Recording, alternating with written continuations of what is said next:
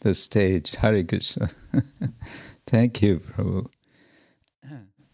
I'm happy to be with you this evening, ISKCON Berlin, and devotees who are joining outside of Berlin on this special day of Srila Prabhupada's Tirobhava.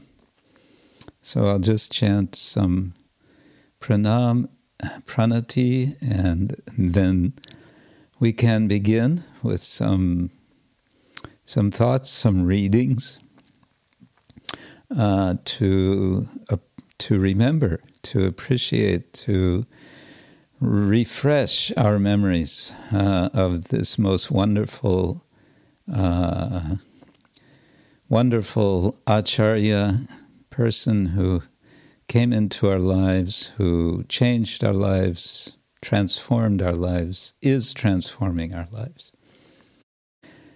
Om Ajnana Timirandasya Gananjana Shalakaya Chakshurun Militam Yena Tasmai Shri Gurave Namah Shri Chaitanya Manobishtam Sthapitam Yena Bhutale Svayam Rupa Kadamahyam Dadati Svapadantikam Vandeham Shri Guru Shri Yutta Parakamalam Shri Gurun Vaishnavangscha Shri Rupam Sagrajatam Sahagana Raghunatang Vitam Tang Sajivam Sadvaitam Savadutam Parijana Sahitam Krishna Chaitanya Devam Shri Radha Krishna Padan Sahagana Lalita Shri Vishakhan Vitangscha Nama Om Vishnu Padaya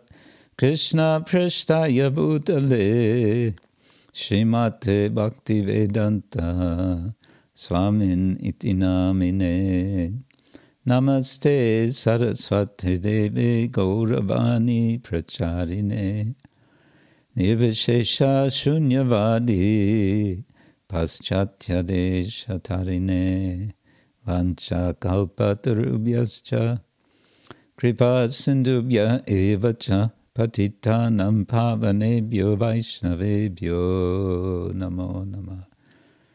Hey Krishna Karuna Sindhu Dinabandho Jagatpate Gopesha Gopika Kanta Radha Kanta Namostute Tapta Kanchana Gaurangi Radhe Vrindavaneshwari Rishabhanusute Devi Pranamami Hari Priya Jai Shri Krishna Chaitanya Prabhu Nityananda Shri Advaita Gadadhar Shri Vasari Gaura Bhakta Vrinda Hare Krishna Krishna Krishna Hare Hare Hare Rama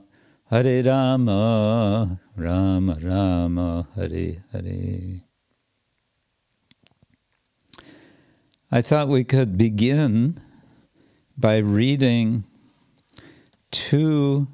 the two final purports that Srila Prabhupada wrote before his departure. As you may know, Srila Prabhupada was translating Srimad Bhagavatam from early 1960s, possibly even late 1950s. He completed the first canto, and it was published in 3 volumes. Prior to his departure for America, when he went to America, he had on board the ship trunks with 200 sets of his book or books. And he would take every opportunity while he was traveling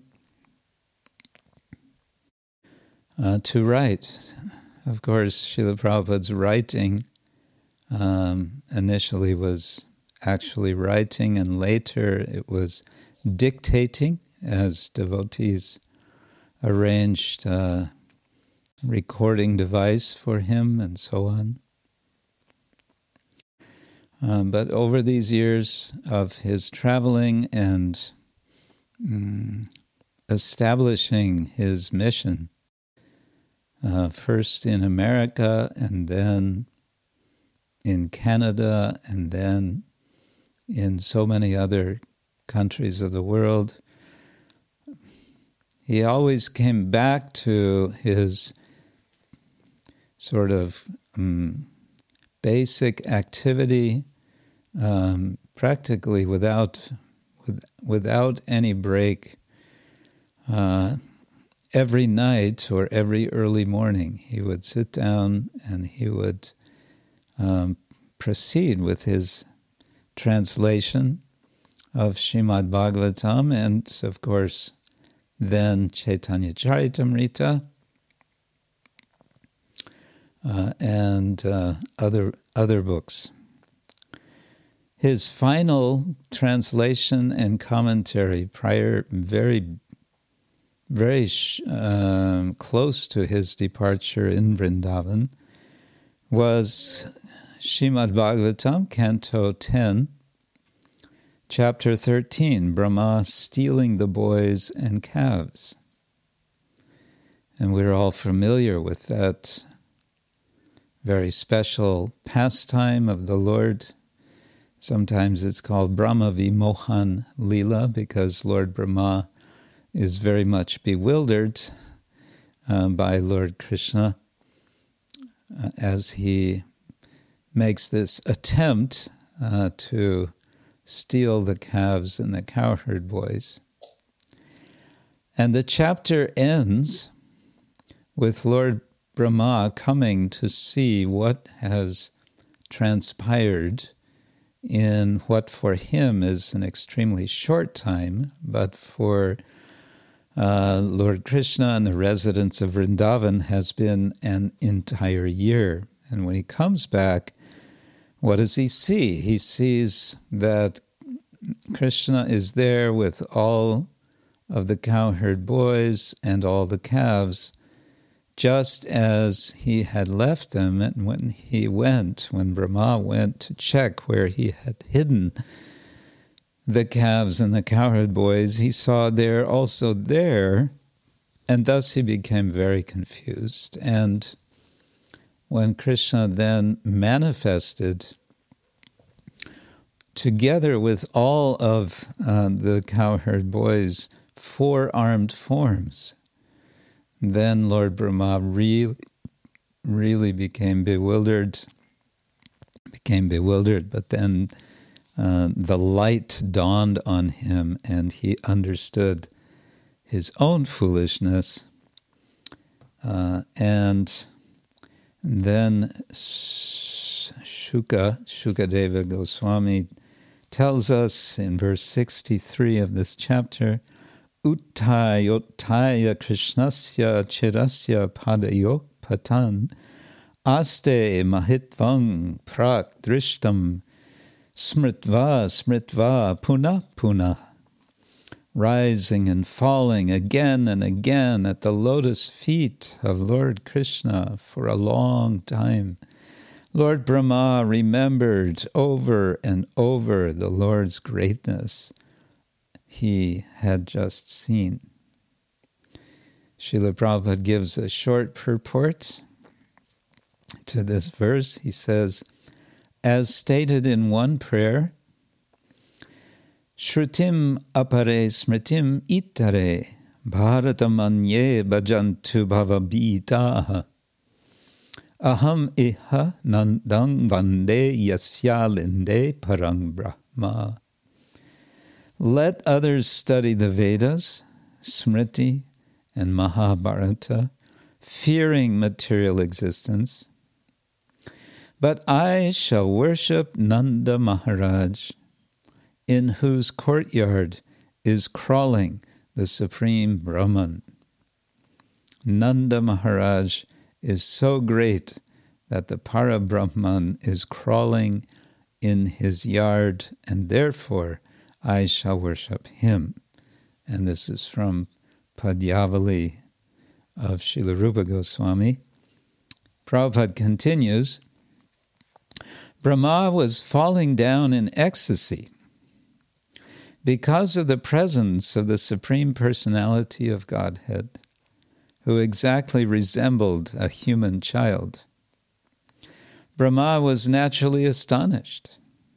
Therefore, with a faltering voice, he offered prayers, understanding that here was the Supreme Person. And then there's one more verse to this chapter. Shanaira totaya vimrijalochane mukundam udviksha vinamra kandara kritanjali prasrayavan samahita svavepatur gadgadayai latelaya. Then, rising very gradually and wiping his two eyes, Lord Brahma looked up at Mukunda. Lord Brahma, his head bent low, his mind concentrated, and his body trembling, very humbly began with faltering words to offer praises to Lord Krishna. And Srila Prabhupada writes, Brahma, being very joyful, began to shed tears, and he washed the lotus feet of Krishna with his tears. Repeatedly he fell and rose as he recalled the wonderful activities of the Lord. After repeating obeisances for a long time, Brahma stood up and smeared his hands over his eyes. Srila Vishwanath Chakravarti Thakur comments that the word lochane indicates that with his two hands he wiped the two eyes on each of his four faces. Seeing the Lord before him, Brahma began to offer prayers with great humility, respect, and attention.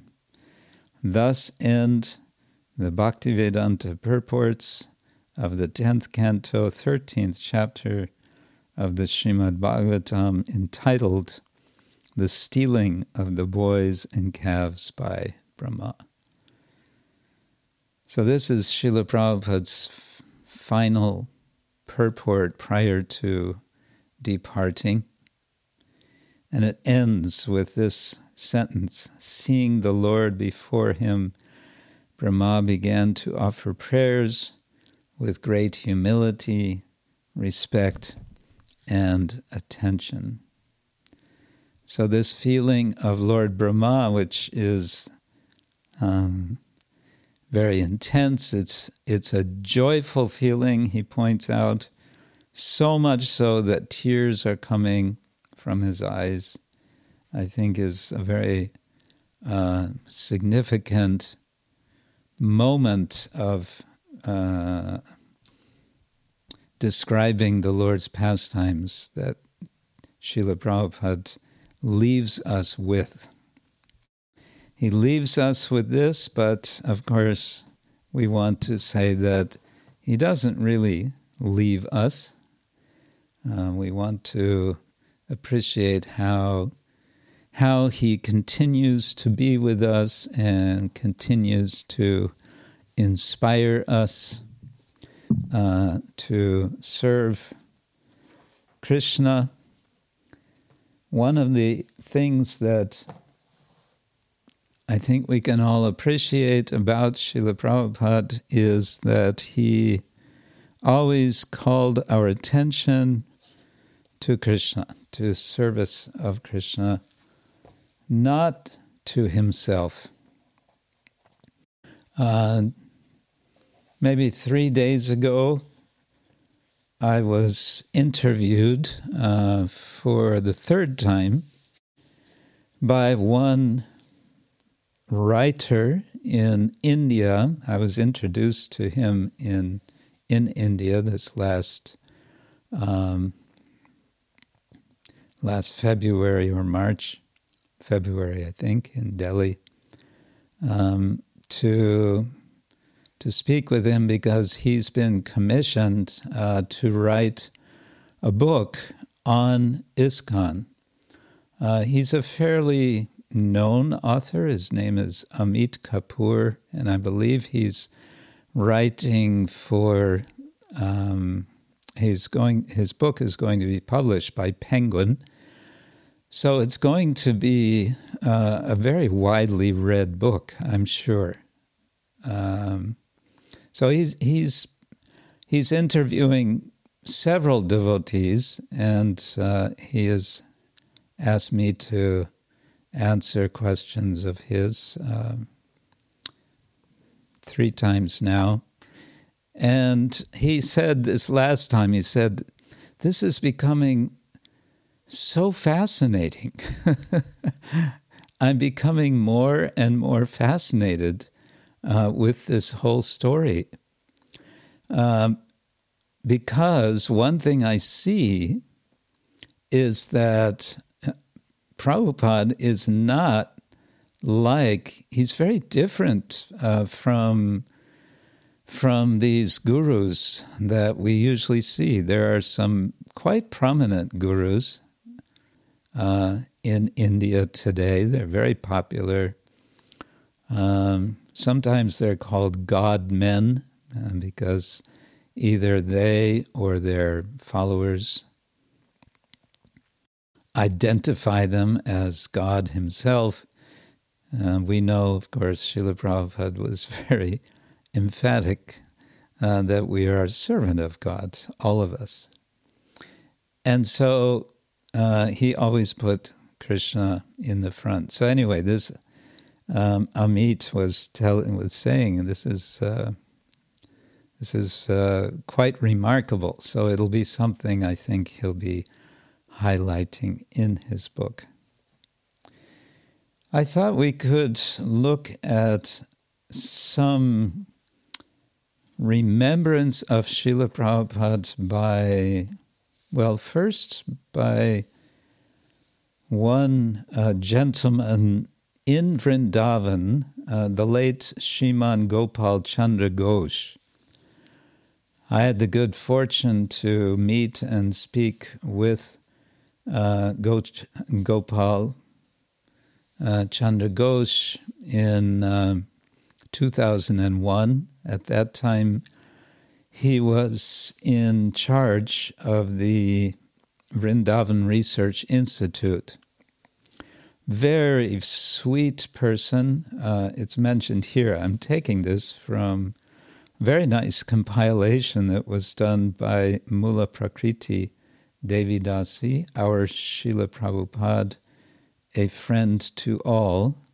Early contemporaries remember him. Gopal Chandra Ghosh was, for me, a very striking person, very humble, very sweet personality, and extremely learned about history of the Gaudiya Sampradaya. He has since departed the world, but fortunately these memories have been kept of his remembering Srila Prabhupada this would have been the 1950s, and then later he's also recalling when Prabhupada came back in 1971 or 72 with so many Western devotees. And we can begin with a memory he has of Srila Prabhupada remembering his spiritual master, Srila Bhaktisiddhanta Saraswati Thakur. he says that Srila Prabhupada had been not well. He had been somewhat ill, and he had been keeping himself very, very much wrapped up in blankets and so on. But now he said he is better. He was happy. He was healthy. He was writing again. And he confirmed to Gopal Ghoshji, yes, I am feeling better now. And then Prabhupada told him, at night, my Prabhupada came in my dream. He encouraged me, saying, you do work like Narottam Thakur, like Srinivasa Acharya, and like Vishwanath Chakravarti Thakur. Gopal Ghosh refers to our Srila Prabhupada as Swami Maharaj, as he would also be referred to by Srila Prabhupada's godbrothers, because his sannyas name was Swami, as opposed to Puri or Tirtha or so many other names. He was Swami Maharaj. So some devotees mistakenly think this is somehow a disrespectful way of referring to him, but it's not at all disrespectful. So Swami Maharaj told me joyfully, I have received mercy from my Gurudeva. He blessed me and has given me power. I was too much anxious for the Bhagavata commentary. Now, it's not clear what Prabhupada is saying there. It seems Prabhupada was anxious about whether he was doing it properly or whether he would complete it. In any case, that's all he says. He said, now he's quoting Srila Bhaktisiddhanta Thakur. He says, you just write, and all 6 Goswamis will help you.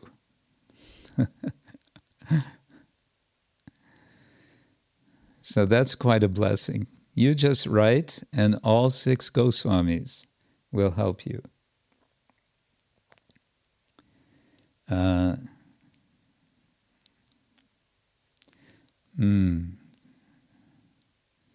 Let's see, there was something more. Oh yes, then in the next paragraph, another vision Prabhupada had. Sometimes he, our Srila Prabhupada, would tell me something special that I, Gopal Ghosh, understood as quite intimate, secret. He said, I saw him one day, I was visiting, and he was chanting Harinam very deeply, and I saw tears coming from his eyes.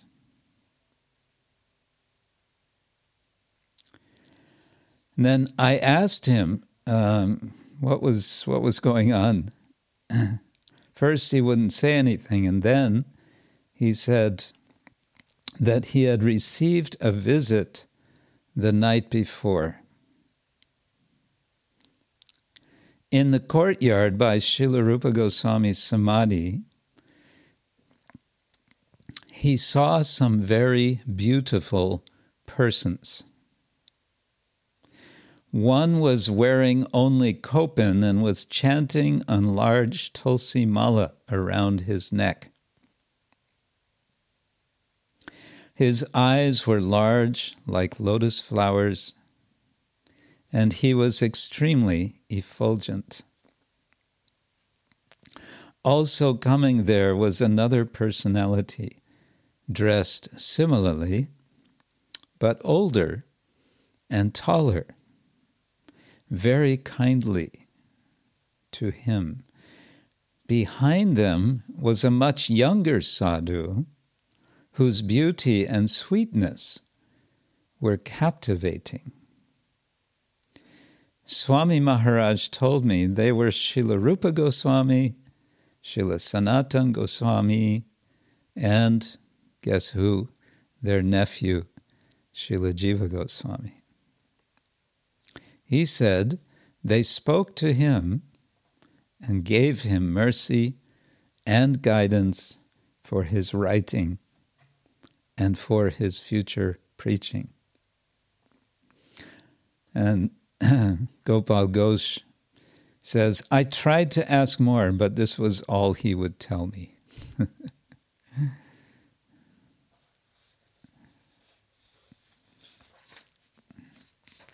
A couple of more remembrances from Gopal Ghosh Prabhu. He says, I was not in Mathura when he, that is our Srila Prabhupada, took sannyas initiation. He came one evening back to Vrindavan, I guess, wearing red cloth. I said, Maharaj, today you've changed your dress. Yes, he said very gravely, today I have accepted the sannyas order from Srila Keshava Maharaj.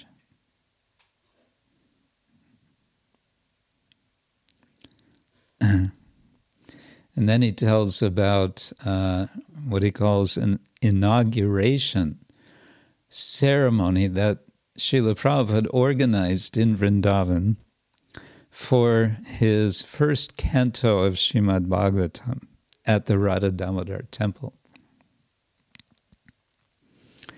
Srila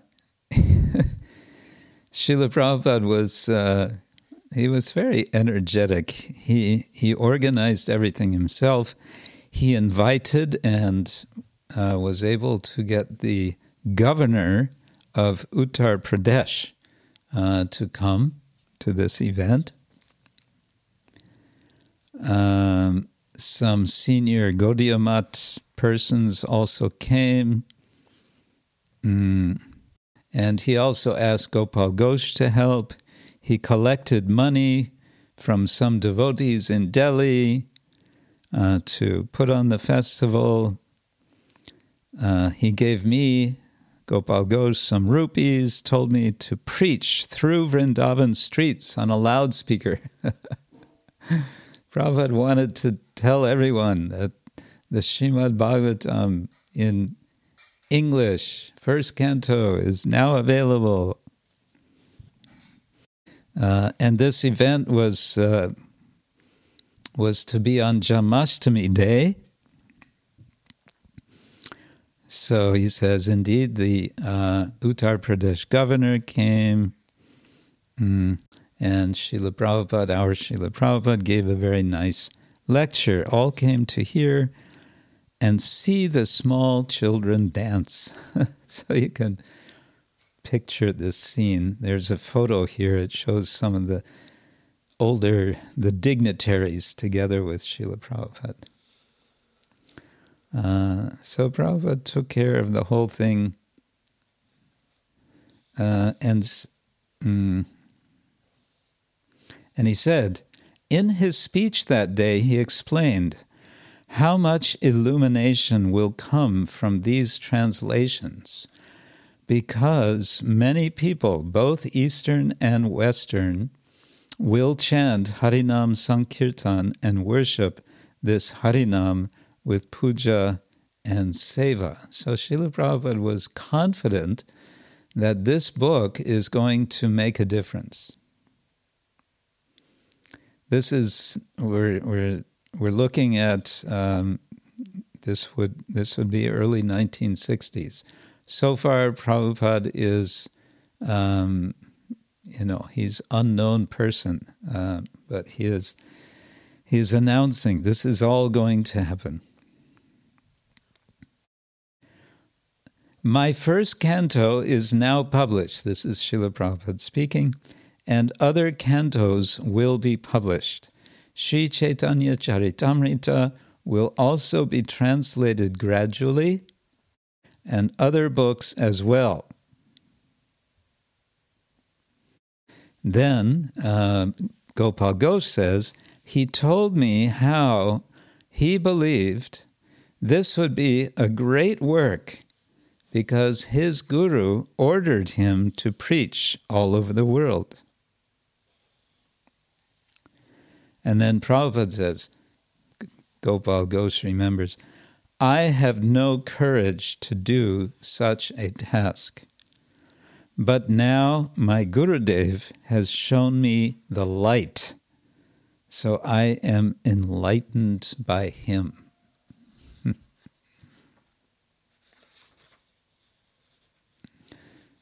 And another incident he remembers.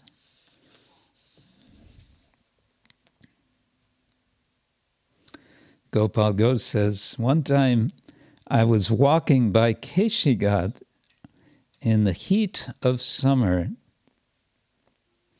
and I saw him, that is our Srila Prabhupada, alone on one of the islands in the middle of the Yamuna. Now, the Yamuna River is kind of constantly shifting, and sometimes it would create small islands of sand. And these are kind of coming and going. It says he saw Srila Prabhupada on one of these islands across from Keshigat. He had prepared the sand like a small hill, and he had put his danda, his sannyas danda, in the middle of this little mound of sand. And then he was circumambulating that little hill, chanting Hare Krishna and Hari Bol, joyful like a child. Gopal Ghosh says, I could see that he was absorbed in spiritual ecstasy. Another time I also saw him performing Sankirtan, chanting and dancing near that same place along with 3 or 4 persons. When I called greetings to him, he said, this is Prabhupada replying to Gopal Ghosh, we are wandering in great happiness on the bank of the Yamuna.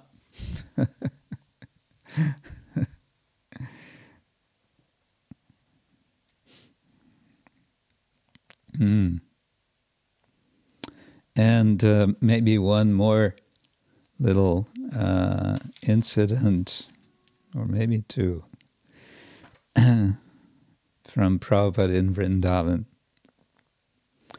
Gopal Ghosh says, there was an old lady who daily came from the Yamuna after taking bath. She was very old, and she had this old walking stick. It was very beaten and broken. And once Srila Prabhupada said to her, "Oh, Guru Ma, you please take my stick and give me your stick." Prabhupada wanted to trade sticks. Prabhupada had a very nice cane, a nice walking stick. So he said, you take this one, I will take yours. I want your blessings, Prabhupada said to this woman. The old lady began to weep. She began to cry, "Oh, Baba, you are joking with me. I am not able to take your cane. It will be stolen. Someone will snatch it from me. You please keep it yourself." And Prabhupada, okay, he didn't insist, but he gave her some rupees. He remembers. Prabhupada gave her some rupees. And speaking of giving such respect to this little old lady, there's reference to another lady who was his god sister. There was a Bengali devotee, Kiran Baladevi, who lived in Vrindavan. She had been in Bagh Bazar in Calcutta, before that Mayapur, and she had sold whatever she had. Typically, ladies in India, you'll see they'll have ornaments, and especially in the villages, silver, maybe gold ornaments. That's the wealth of the family, is worn on the body of the woman.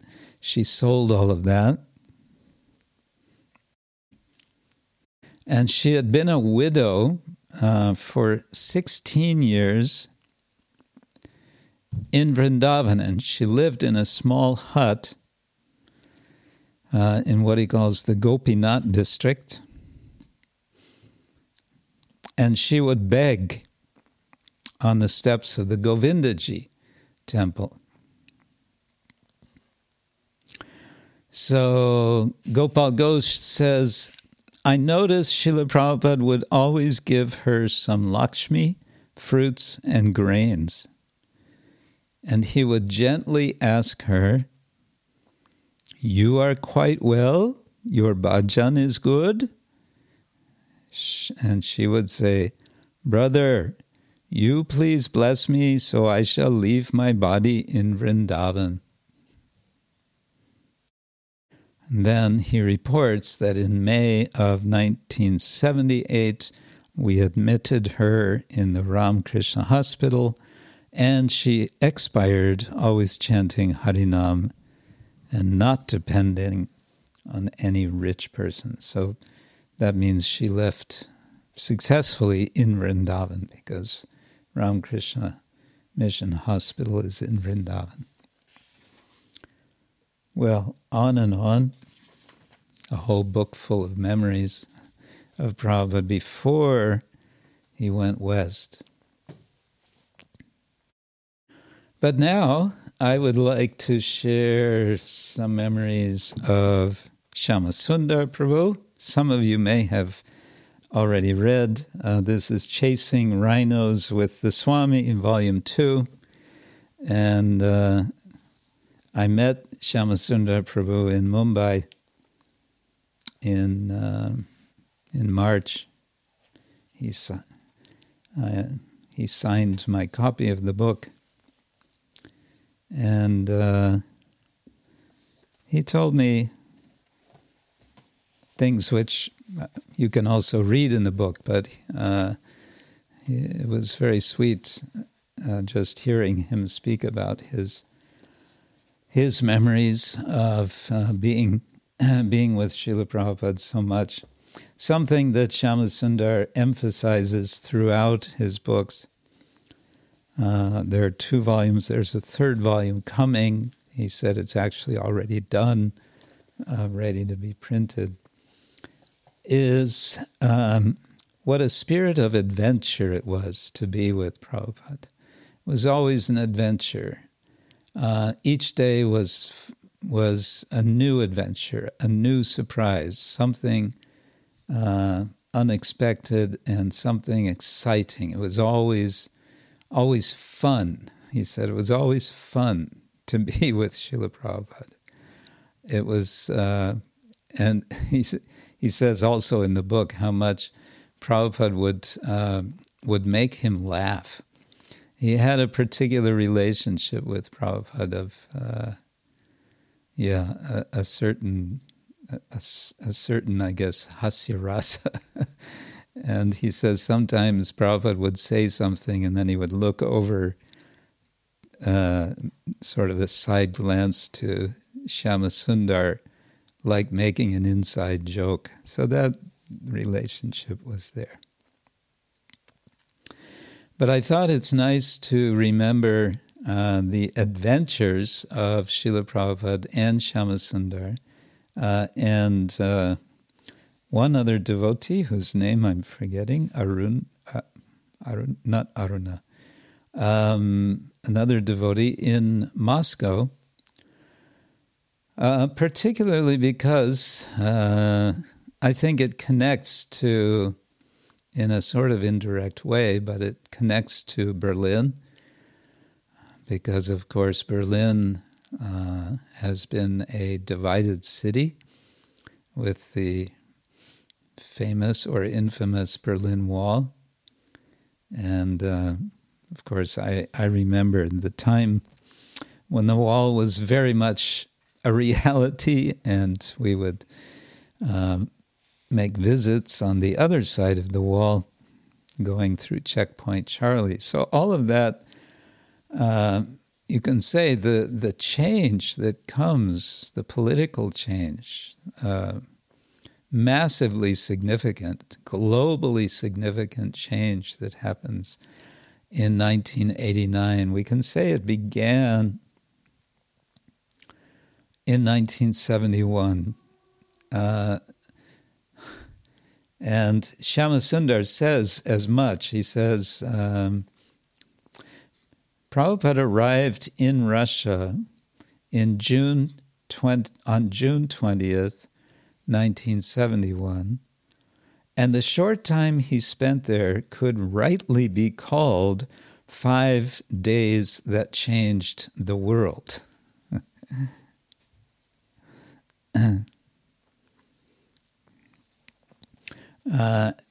So Shyamasundar tells the whole adventure of meeting Professor Kotovsky, eventually meeting this young man, Anatol, who will become Ananda Shanti.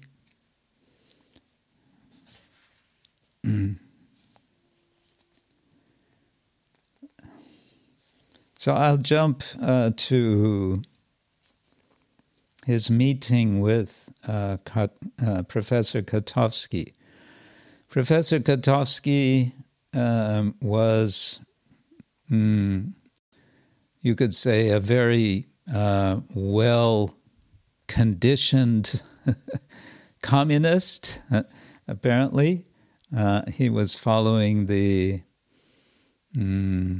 communist doctrine, the Marxist doctrine that he had been trained in, probably from childhood. So arrangement had been made. I don't remember the details, how it came, the initial contact, but in any case, it was arranged that Prabhupada would meet this Professor Kotovsky. And Prabhupada is, as he would always be, extremely direct in his presentation, in a way which one might almost feel was naive, was too much innocent. So Prabhupada said, and this is Shyamasundar quoting him, Prabhupada said to Professor Kotovsky, "So we have come so far to see you to discuss that modern sociology is targeting the state or the people as the owner of a certain state. But our Vedic conception is Ishavasyam idam sarvam, everything is owned by Isha, the supreme controller." Of course, Marxism is thoroughly atheist, and Prabhupada doesn't care. He says, we understand that everything's owned by Isha, the supreme controller. And Shyamasundar says, I quietly turned on the Hitachi cassette recorder in my book bag, and like any good spy, I slide it unseen beneath the table.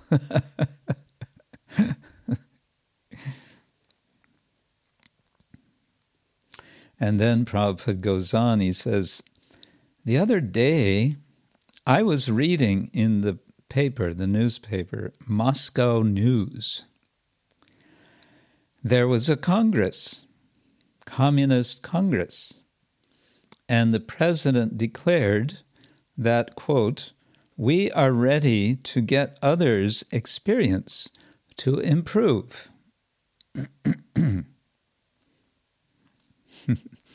So Srila Prabhupada takes this as an invitation.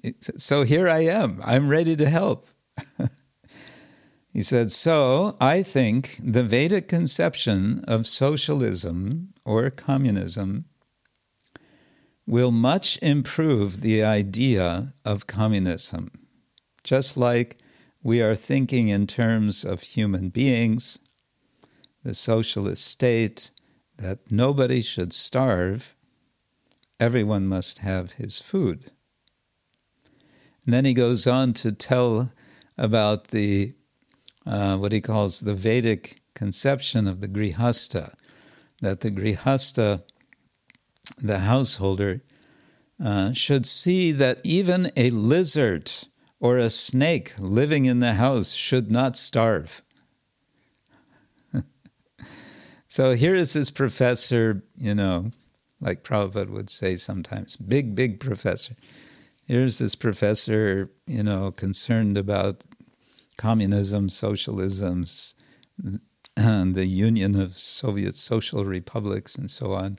And here's Prabhupada talking about feeding lizards and snakes.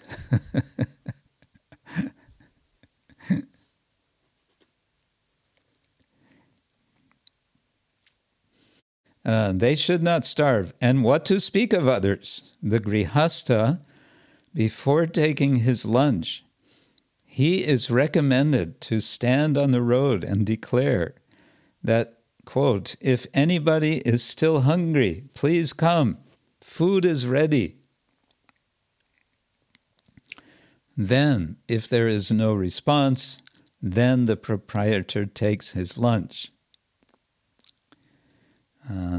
He says, in this way, there's so many good ideas about socialism for communism. So I want to share them with you.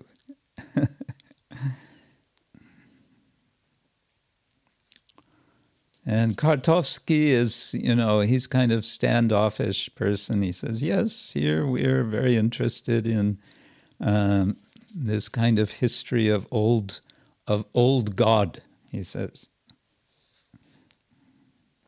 And then Prabhupada just kind of ignores that comment and goes on to speak about Varnashram. And Kartovsky says, but all this has changed now. And Prabhupada says, again, just straightforward, yes, but we want to revive the best from the original idea. And he goes on to talk about Varnashram.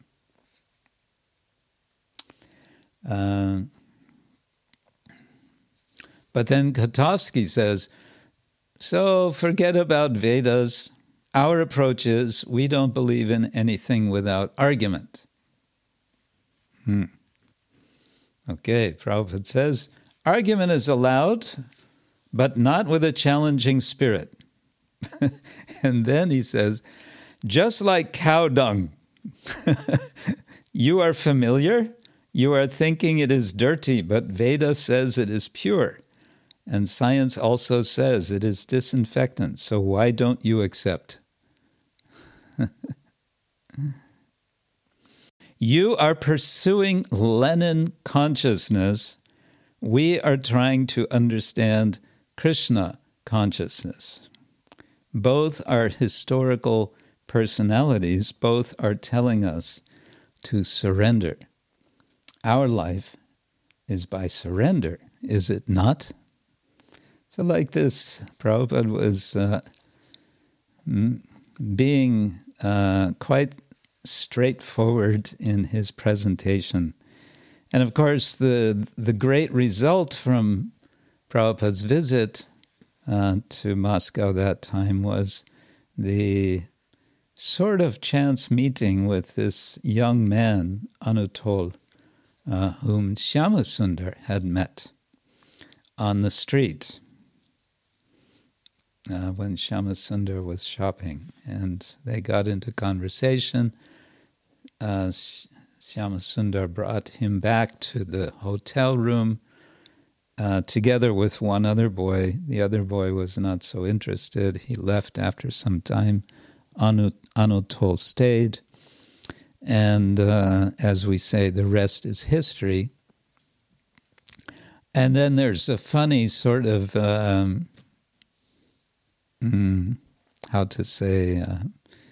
sequel to this.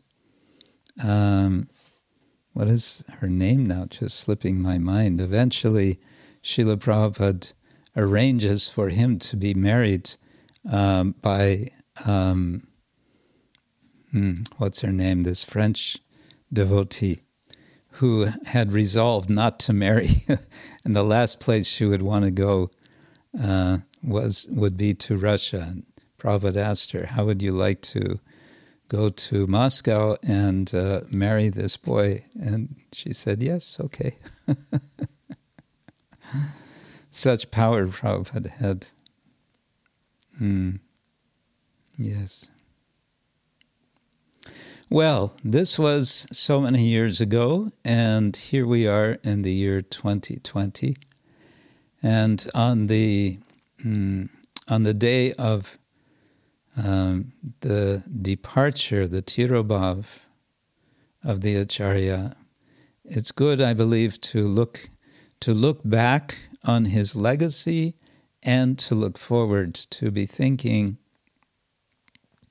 how do we carry that legacy forward? What is it that we can do to carry the gift that we have received, and to carry it to others? I just read, one devotee called attention to a nice comment that His Holiness Sachinandan Swami made 1 or 2 days ago. Srila Prabhupada, he said, is like the North Star, Dhruva. The stars are all moving. You cannot orient yourself to them if you're in the middle of the ocean. But there is one star that you can orient yourself to, and that is the North Star, because it is fixed. All the other stars are rotating around it. And of course, Dhruva refers to the person, Dhruva Maharaj, whose planet this is, but also the word Dhruva means fixed. So Srila Prabhupada is this fixed star, and yet this fixed star who is Srila Prabhupada, what is he doing? He is pointing us to Krishna, the Supreme Personality of Godhead, who is, we can say in one sense, anything but fixed. He is restless. He is always, he's always moving. He's always doing unexpected things. And that Lord is our Lord, whom we are taking shelter of. And that is the great challenge that Srila Prabhupada has given us, to take shelter of and to give shelter. And so we can also be reminded, as we do every time we chant Srila Prabhupada's pranam mantras, the second one, Namaste Saraswati Deve Gauravani Pracharine Nirvishesha Shunyavadi Paschatya Desha Tarine. Srila Prabhupada himself composed this mantra to describe his mission of Nirvishesha Shunyavada Paschatya Desha Tarin. He is delivering, literally it's saying Tarine, unto the one who delivers. A Tarin is one who crosses. Tarine, unto the one who crosses, or brings across. Paschatya Desha, to Western lands, but of course his Western lands ended up including also Eastern lands, including former Soviet Union, including China. Although Prabhupada didn't personally go to China, he went to Hong Kong, which is a kind of gateway into China. But Nirvishesha Shunyavada Paschatya Desha, delivering from Nirvishesha and Shunyavada. The depth to which the world is absorbed in what Prabhupada called impersonalism, Nirvishesha, and Shunyavada, voidism, is hard to comprehend. The devotees in New York were wondering, why is it that Srila Prabhupada is always talking about these Nirvishesh, these Mayavadis? They thought he seems to be holding some grudge about some obscure philosophers in India. Until they realized that no, Srila Prabhupada was speaking about themselves. And so this is also for us to be aware of as we look at ourselves, that we are,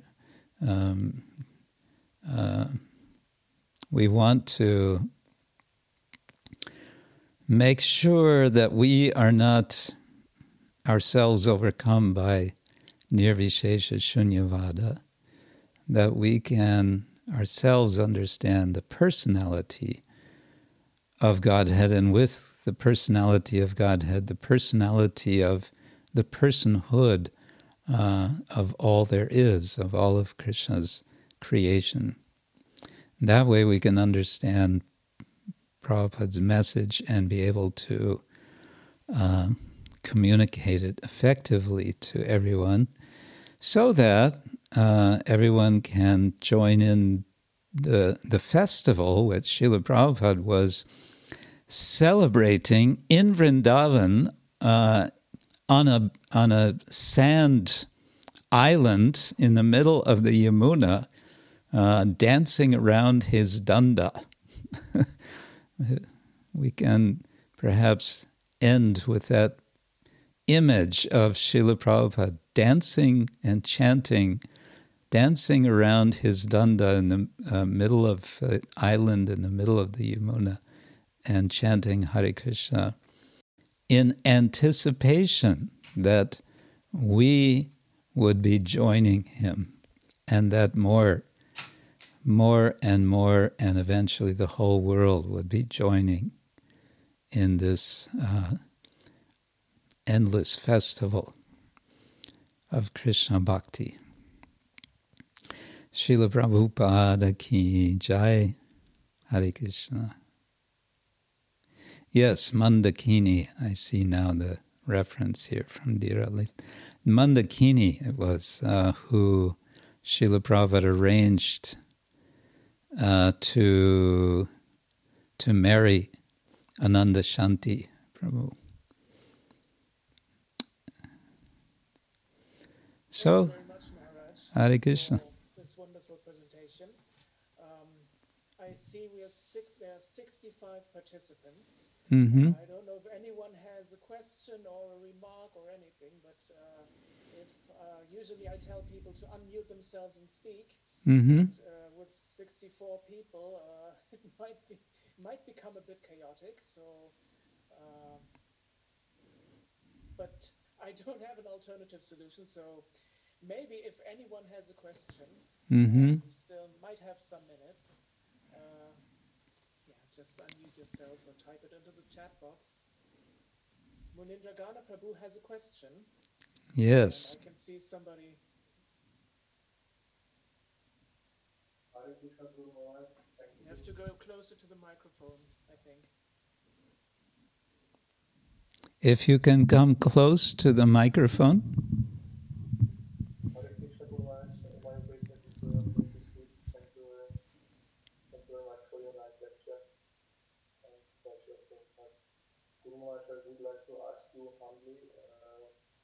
I would like to ask you, because you were sharing so many nice remembrance from Srila Prabhupada, I would like to ask you humbly, maybe you can share with us your personal favorite story or remembering with Srila Prabhupada. You mean my own memories?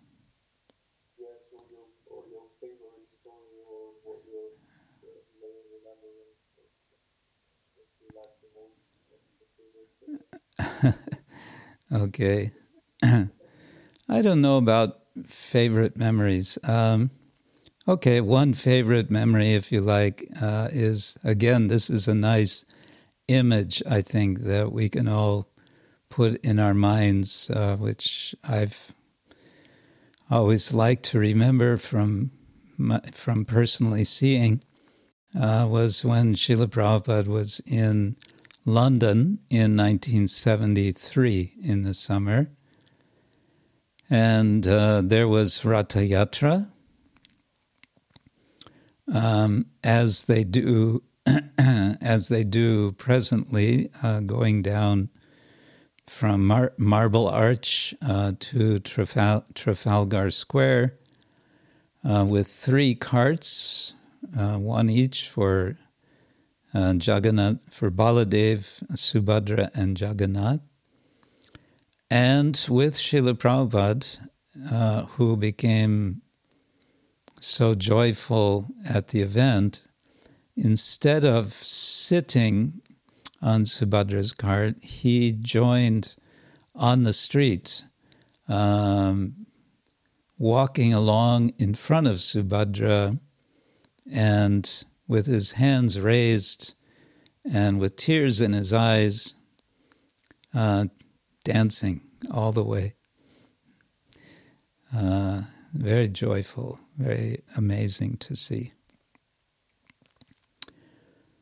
And, with a smile, and just like this was, the perfection of life.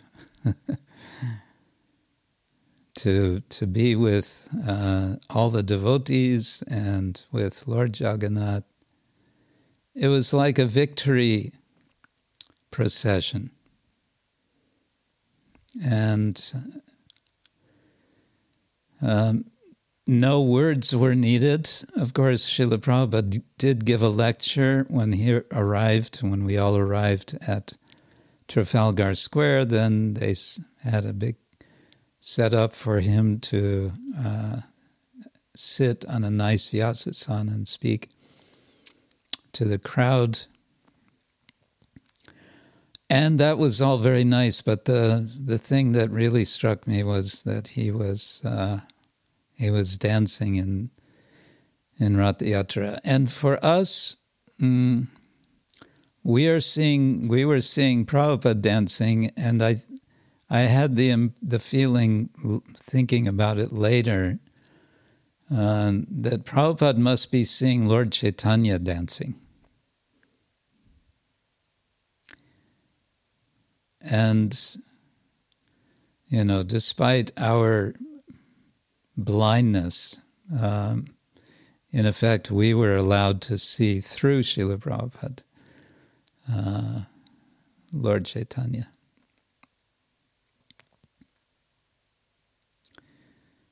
Yeah. Hare Krishna.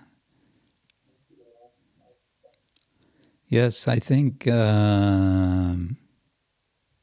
is it Eva wants to ask something? Oh, I thought you were raising hand. Okay. Okay. So if anyone has a question, they still have the chance to unmute themselves now and briefly. You have a chance, Hare Krishna. Otherwise, we'd be concluding the evening. It's nice, as far as memories go, as I'm sure most of you know, there are so many interviews, recordings of devotees, their memories of Srila Prabhupada. And you can find them on YouTube now. So there have been, I heard recently, there are now some 53 books different devotees have written about Srila Prabhupada. So, of course, Prabhupada wants us to read his books. And that's as it should be. But we also like to read about him. There's something about Srila Prabhupada's ways that is just so attractive. And I think one thing that's so amazing about Prabhupada is how he touched the hearts of so many people, despite our being so different. And so each of our experiences of Srila Prabhupada will be so different, and yet in this one person, Srila Prabhupada, he was touching so many people. There is one more question I see. Mm-hmm. They would just have to unmute themselves because they are currently, yeah. Krishna Sutta Maharaj was a nice lecture, and he talked about keeping on the legacy of Srila Prabhupada. I just wanted to ask how new devotees can keep on the legacy of them. How can, sorry, I missed, I think, one or two words. How can new devotees keep on the legacy of Srila Prabhupada? Oh, how can new devotees keep the legacy? First thing is read about and hear about, and also hear directly lectures of Srila Prabhupada. There's so many recordings, his lectures, his conversations, to imbibe his spirit. I think is so, it's so valuable just to listen to him. The sound of his voice, the sense of urgency, the utter conviction. I mean, the depth of Srila Prabhupada's conviction, we can sort of absorb that. Whether we are new devotees or not so new devotees or old dinosaur devotees like me, we can always benefit. We can always benefit from hearing, but also reading about and getting a sense of how much Prabhupada wanted to establish a functioning mission that would carry on. And also to imbibe a sense of courage. Srila Prabhupada was encouraging. We heard a few days ago from my godbrother Kripamoy Prabhu. The word encouraging means giving courage. Srila Prabhupada was always giving courage, and one thing he would do again and again was to send devotees to different places to start preaching centers, to start temples. These were, everyone was a very young devotee when Srila Prabhupada was present. At most someone would be with him for the time he had been preaching. But basically, everyone was very young.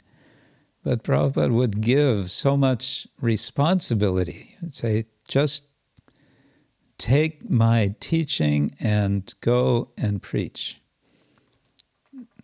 And then they would do it. And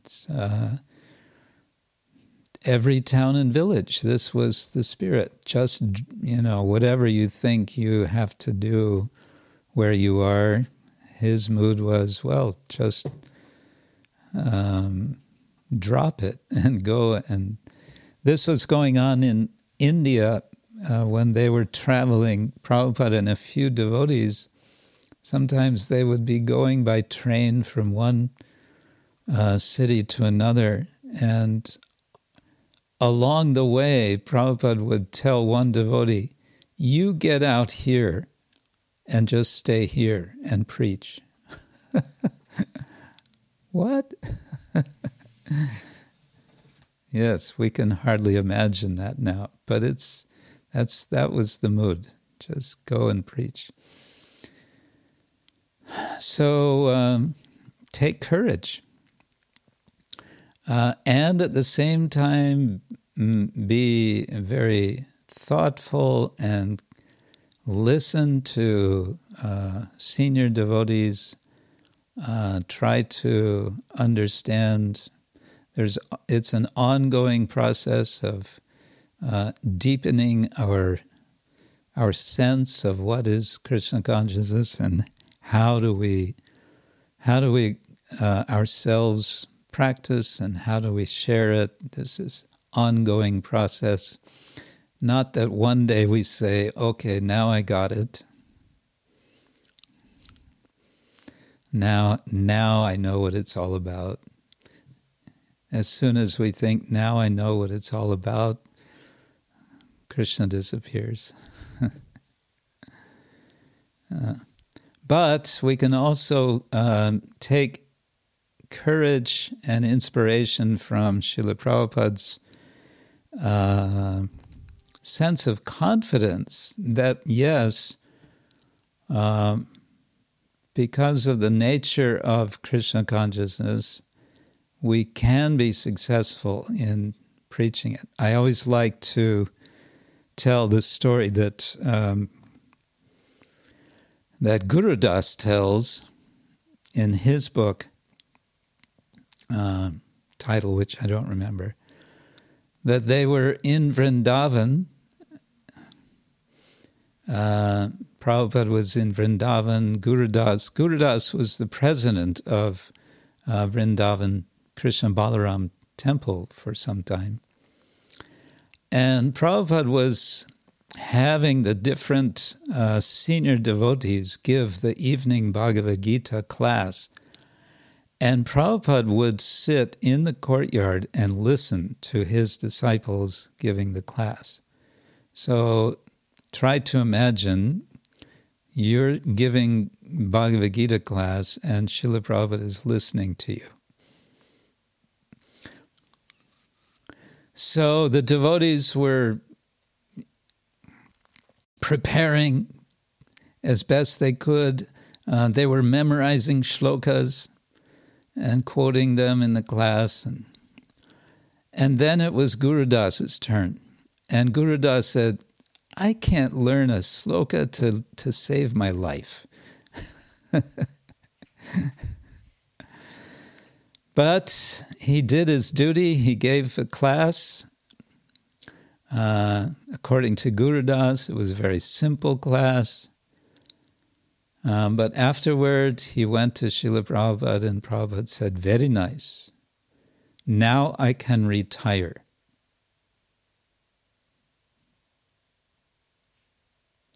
And Guru Das said, well, how? What are you saying? And Prabhupada said, and Pishima liked your class also. Pishima is Prabhupada's sister. Pishima did not understand English. And Gurudas said, but Pishima doesn't understand English. And Prabhupada said, no, she could understand, and she said it was very good. And so now I can retire. And Prabhupada said 3 times to him, after he gave this very simple class, he said, now I can retire. Meaning, he felt that his devotees were becoming qualified to carry the legacy. So that's what we have to do. That's our task. Okay, it's getting a little late. Yeah, it's getting a little late. There is one question in the chat, but I think you have just answered with what you just said. You kind of answered that question. Was about, can you please tell us how Srila Prabhupada dealt with devotees with different natures? Like if someone was more scholarly versus someone more inclined to do menial services, etc. And would he make efforts to identify those natures? So I think you kind of just answered that, but maybe if you still have some more comments on that, you could very briefly say a few words. Well, Prabhupada seemed to understand everyone's nature immediately, and even without speaking with a person. And his engaging of people, his engaging of devotees was, always with a sense of the person's qualification. The questioner mentioned if someone was scholarly. Prabhupada had some scholarly devotees, and Prabhupada appreciated and did what he could to encourage them. So, for example, Swarup Damodar Prabhu, who became Bhakti Swarup Damodar Maharaj, became one of the first people of Bhaktivedanta Institute, and Srila Prabhupada would always encourage him with that, and he would always refer to him. We have Dr. So-and-so has doctorate in chemistry and so on, and Ravindra Swarup Prabhu he encouraged also, and some others. And if it didn't matter, I mean, this was not, for Prabhupada, this didn't mean that this devotee was more qualified spiritually. It just meant everybody can do a service, whatever it is. And Prabhupada caught that one time when some devotees were kind of saying, well, the real service is distributing Prabhupada's books, because that's what he said. Prabhupada said, no, every service matters. Every service is service to Krishna.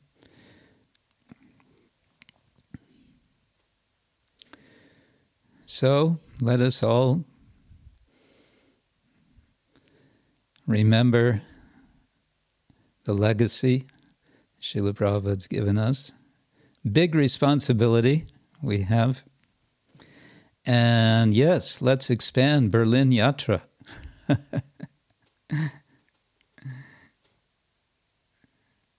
you very much, Maharaj, for these wonderful concluding words and for your nice presentation.